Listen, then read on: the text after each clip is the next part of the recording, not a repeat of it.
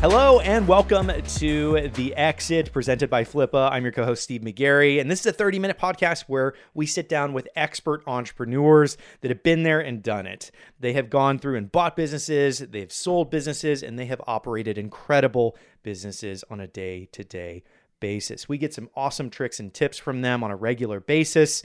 And on this episode, I sit down with Melissa Kaufman, the co-founder of The Garage. But before we dive into this episode, definitely be sure to check the previous episode out with my interview with Shaquille Prasla, the founder of SC Ventures. If you haven't had a chance to check that out, definitely check the show notes as well as any links around where you're listening to this on Spotify, SoundCloud, YouTube, or iTunes. Definitely check out the links in the descriptions.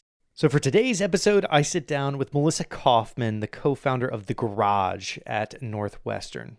And one thing that you're going to want to stick around for in this interview is she talks a lot about their study. They've been doing this incredible research on entrepreneurs and some of the specific characteristics that they have early on in college. And there are some doozies in here that you're definitely going to want to stick around for. So without further ado, let's dive into my interview with Melissa. What is up, everyone? I am here with Melissa Kaufman, the founding executive director of The Garage at Northwestern. How are you doing today, Melissa? I'm great. How are you, Steve? I'm doing great. Thanks so much for coming on. My pleasure. Thanks for having me. So let's dive into the nitty gritty here. Let's figure out your story. Let's hear your background as to what led you into starting The Garage at Northwestern. Yeah, so The Garage has been probably the happiest accident of my career. So I spent the first 2 years out of school in New York City working at IBM as a strategy consultant. I loved New York. I hated being a consultant and quickly realized I was in the wrong place. So after a lot of soul searching and research, I was lucky enough to get a job at Google as an associate product marketing manager, APMM. It was the second year of that program ever.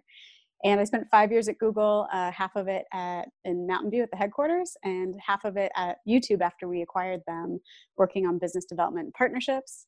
I then, being in San Francisco and Silicon Valley, kind of was drawn to working at startups because you hear about these startups and how great they are. The first company I worked for is called Levocracy. So I started Polyvore. I started following product managers. So first I worked for Polyvore, then I worked for a company called Levocracy, and one was in fashion, one was in social shopping. At that point, I was sick of building other people's companies. I started my own company, which was one of the first influencer marketing agencies that specialized in Pinterest and Instagram. So I'd seen teenagers in their bedrooms at YouTube amassing huge followings, and the same thing was happening again on Pinterest and Instagram.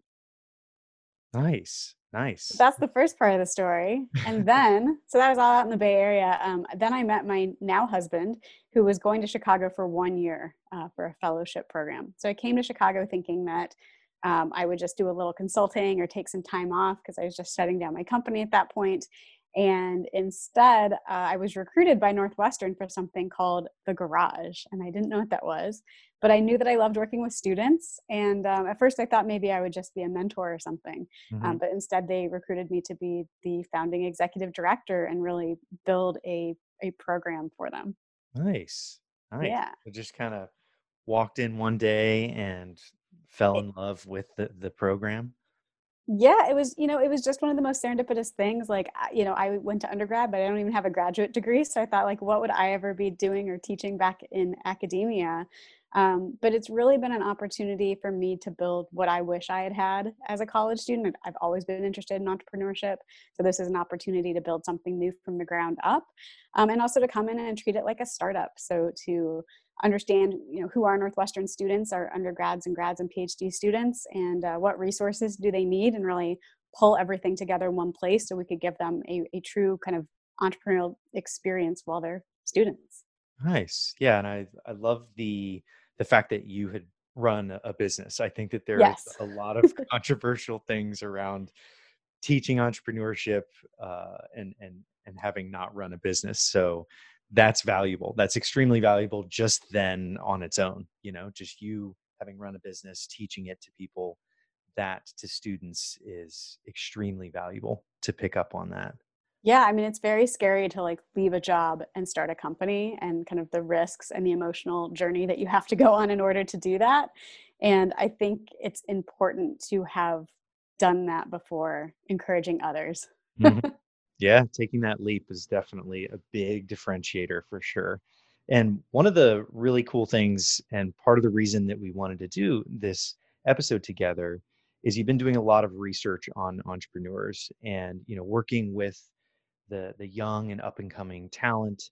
I think that you have a really unique perspective on this, and this has been well talked about for many years, like what makes a good entrepreneur. And if you could give us any sort of knowledge nuggets around what your kind of I won't say definition because there can't just be one, but what would you say characteristics underlie a really amazing entrepreneur? So I'll reframe it for you slightly because I've spent the last 5 years I've been building this program thinking about this. And I'm going to borrow something from an entrepreneur, an Australian entrepreneur, a very successful entrepreneur named Sam Prince, who he and I over a taco lunch once he explained to me that he believed that entrepreneurship is not an identity, it's an activity. And I Mm, really like that, and it stuck with me because I think there's a lot of pressure in the media to like be an entrepreneur, to like take that on as an identity. And I think that you can be an entrepreneur if you think of it as more of an activity and something that you do. You can be you can be doing an entrepreneurial activity, but you don't have to be an entrepreneur. And there may be times of your life where you are doing that activity versus other times where you aren't. mhm, So that's kind of the way that I think about it. So if it's an activity, it's much like a sport, like basketball. Like you could teach anybody the rules of the game and how to play. And that's kind of the foundation of what we do at the Garage. It's really about teaching students, what is an entrepreneurial skill set. But more importantly, if I'll continue with my basketball analogy, like if you're going to be an elite athlete in something, there's a huge mindset component to that as well. So we really like to talk about, for our students, we're teaching them not only the skill set of how do you come up with an idea and validate it and build an MVP and all of these things, but also the mindset. So how do entrepreneurs think and act differently than other people when they are being an entrepreneur in that entrepreneurial activity? And the vast majority of the students that we work with at the Garage don't become entrepreneurs right after graduation. It's just that's a huge undertaking. Um, some of them we found will go to a more traditional job and then leave that job and we'll start companies. So we're 5 years out. We're starting to see that with some of our young alums. But about 90% of them are going to go take a job right after graduation. And I think that having gone through some of our programming and picking up that entrepreneurial mindset and skill set, it allows them to be successful in lots of different roles. Because I think that fundamentally that if you are a creative problem solver who is gritty and can deal with the ambiguity, that makes you a better doctor or lawyer or accountant or any other profession that our students might pursue. got it. Well said. Well said. I like Thanks. that. The activity, 'cause it's like the ultimate sport going 24/7, 365 days a Well, year. I think, I really had to think like there's so much information on the web these days and podcasts like this one where you can consume a lot of information on how to be an entrepreneur and how to come up with your pitch deck and the process and fundraising, all of this stuff. Um, but if you take it a level, there's so much more to it that I think you don't really understand until you're in it and you're doing it yourself. So the Garage gives our students the opportunity to work on an idea that they're really passionate about. And my job and my staff's job is not to help students understand if their ideas are good or bad. That's kind of part of the journey. It's like we want them to figure out for themselves, like, are they the only person in the whole world who wants this? Or are they able to find a group of users or customers that want this as much as they do? Mhm. And I think that, learning that your idea is terrible is almost as valuable as realizing that it's great.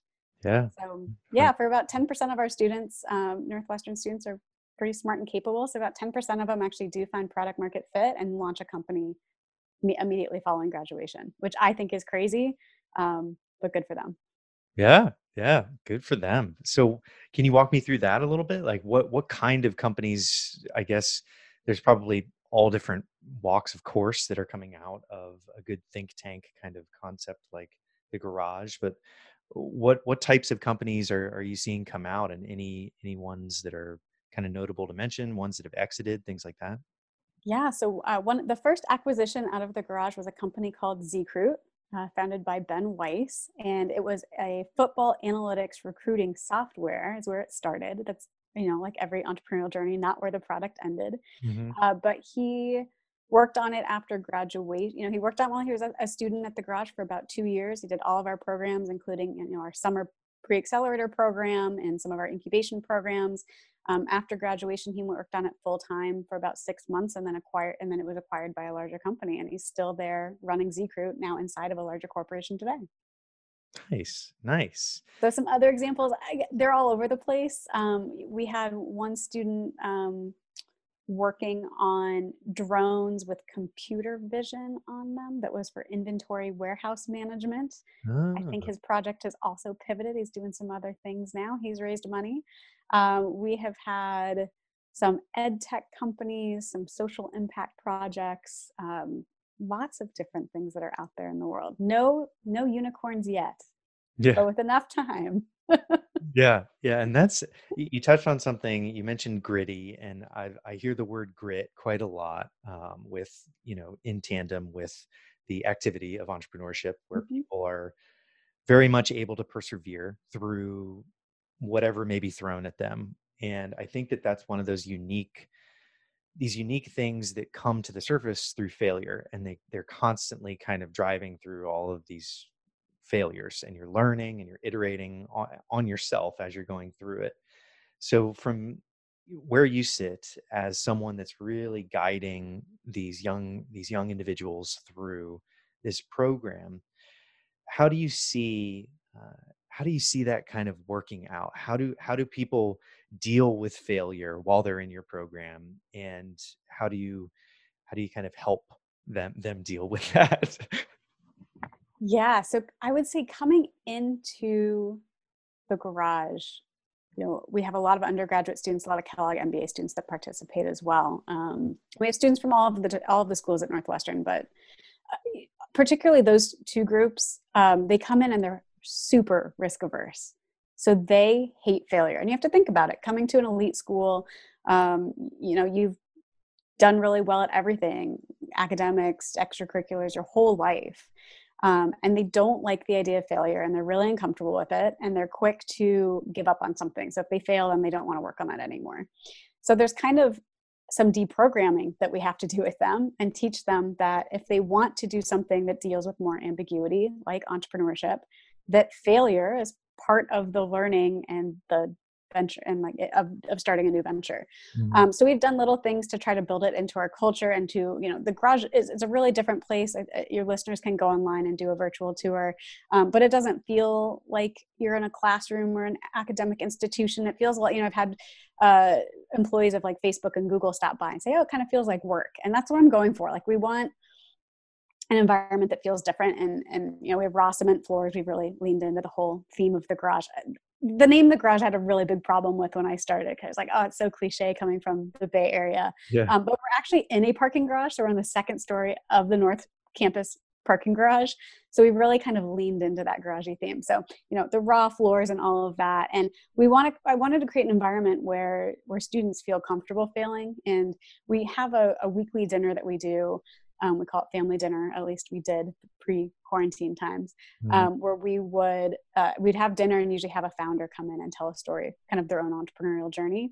Before we start that meeting, students will get up and share kind of successes, things that happened that week. If they launched their app in the App Store, they got a new customer, like successes. And students are more than happy to tell you about all the things that are going well. Yeah. But before we serve dinner, at least one student has to get up and share a failure. And they really don't like doing this. So there's some days where we'll stand there for like 3 minutes, which is a really long time, and wait until sheepishly one student will come up and volunteer. And we memorialize it with like a confetti popper to like make it more fun. And it's kind of become like part of what we do. And I think that, I've had students tell me that is such a cathartic experience, is to get up in front of their peers and talk about, even if it's a minor failure, right? We launched our website and like nobody came, or like, we rolled out this new feature, everyone said they want it, and like everyone hates it. I think that that's like great for them to do that and just get really comfortable with it. And it passes on to the newer members of our community, that like, this is a different kind of place, and that like failure, and they'll talk about what they failed at and then what they learned from it. Yeah. And in front of the peers means exponentially more than, a one-on-one style meeting, because in front of your peers, the people that you hang out with on a regular basis, the people that you respect, the people that you're kind of in the trenches with in a way, that is, I can see how that would be really valuable to a young entrepreneur getting their footing. And if anything, I would be curious to see if people start sharing a little bit more over time their failures. Is that the case, or are people becoming a little bit more reserved over time? How do you see that happening? They've definitely come to embrace it more, and they know that it's an expectation. It's also, it's also nice to hold back the food until somebody shares a failure, because everyone's pretty hungry usually. Yeah. But again, like, you have to, if you want to help a community over some of their own ingrainedness, you have to kind of have these cultural touch points that will encourage the kind of behavior you want. So in this case, I'll often say, like, hey guys, if nobody's failing, then I guess nobody's doing anything, which is probably true. Hmm. Yeah. Well said. Well said. So you are doing some research right now, We which are. I'd love to highlight and have you kind of talk a little bit about. What are you guys currently researching? Yeah, so this is a fun one. So I partnered with a professor in our clinical psychology department to understand a little bit more about the personality traits of entrepreneurs. So we are using a tool called the Hogan Assessment, the Hogan Leadership Forecast Series. So Hogan's a company that traditionally works with C-suite executives to both select and develop their talent. So we are using it as a tool to understand kind of the personality traits of our student population. And we are also looking at some of the personality traits of what I will call accomplished entrepreneurs. And these are individuals who have had a co-founder title, have often scaled something from zero to tens of millions of dollars in revenue. And for some of these individuals, some are serial entrepreneurs, some have taken companies public or had a significant exit to an acquiring company. And what we're doing is that this group has also taken the Hogan assessment, and we have no ties to Hogan except for a research relationship. My co-founder of this research project really believes that it's one of the best scientific tools for personality assessment out there. And we've been giving this assessment to these accomplished entrepreneurs and looking for any similarities in personality and compared to kind of the general population. And there's been some really interesting initial findings. So for example, there's one element on this personality assessment. It's called prudence. And high prudence is usually associated with following rules and process and Hmm. order. And we're finding that on average, most entrepreneurs have a very, very low prudence score. So that kind of speaks to their willingness to break all of the rules, take really big risks. And I personally, I've taken the assessment. I think I scored maybe like like an 18 or a 22 on prudence, which seems pretty low. But some of our accomplished entrepreneurs are scoring like 1 or 5. Right. So it may be that, like, some of these really, really successful entrepreneurs just have very low prudence at the end of the day. So Very cool. those are some of the things that we're starting to find. We are looking for more participants in our study. So I'll put it out there to all of your listeners, is that if you fit some of that criteria I talked about and you'd be willing to take a 45-minute personality assessment, we would love to have you participate in our study. And we'll be putting out some findings pretty soon. So look for those as well. Awesome. Awesome. So the grand finale question that I ask everyone is, knowing what you know now, what would you tell Melissa 10 years ago? There is so much joy to helping others experience entrepreneurship. I think, it was something, like I said, that I had been interested in since college. And when I was in school, there just wasn't a community or a place like the Garage to go to. And it is so wonderfully rewarding and fulfilling to help other people experience that. So, I think I was hesitant into going back into academia and working with students, but it's just been an absolute joy and a pleasure to do so. So, I would encourage all of your listeners, like if you live near a university that has any kind of program like this and you are an entrepreneur investor, maybe see if you could mentor or help out. It's incredibly fulfilling to pass on some of your wisdom and your hard-earned lessons from living a well-lived life. Perfect. Perfect. Well, that concludes the questions that I have for you. I want to roll out the red carpet. I know you mentioned the survey, but where do you want people to go and learn more about what you're working on? Yeah, the best place, if you're interested in the survey, you can email us at thegarage@northwestern.edu. You can just mention that you heard this podcast and you're interested in participating in the study. If you just want to learn more about the Garage, our programs, and all of the things that we do with students, you can check us out at thegarage.northwestern.edu. Amazing. All right. Well, if you guys are listening on Spotify or iTunes, definitely check the show notes. All the links to what Melissa was talking about will be in there, so you can check them out. But once again, thank you so much for coming on the show, Melissa. Thank you. It was awesome. Thank you so much for listening through this entire episode here on The Exit presented by Flippa. This has been a really fun episode, specifically because with Melissa's study, researching all of these amazing young entrepreneurs and just the Northwestern College student population in general, and comparing them together is a really fascinating piece of research. So I'm going to be leaving the links to their study and all the research that they're working on the show notes, so you guys get a chance to check out all of the links. You'll have an opportunity to actually go through the research study if you are a successful entrepreneur that have exited businesses, started businesses, and things like that. And it is a fantastic study. I went through it myself, and they are collecting some really powerful information. So it would help to have you contribute to the research for them. So definitely check that out with all the links in the description as well as the show notes. So you guys can go and put in your 2 cents in terms of how you built your businesses, or if you bought businesses or sold them in the past, just to help out their research and really further what we look for in early stage entrepreneurs and how we can help. So that is it for this episode of The Exit. Definitely hit the subscribe button because we have an amazing episode coming up shortly after this. So definitely hit the subscribe, and I will see you guys on the next episode.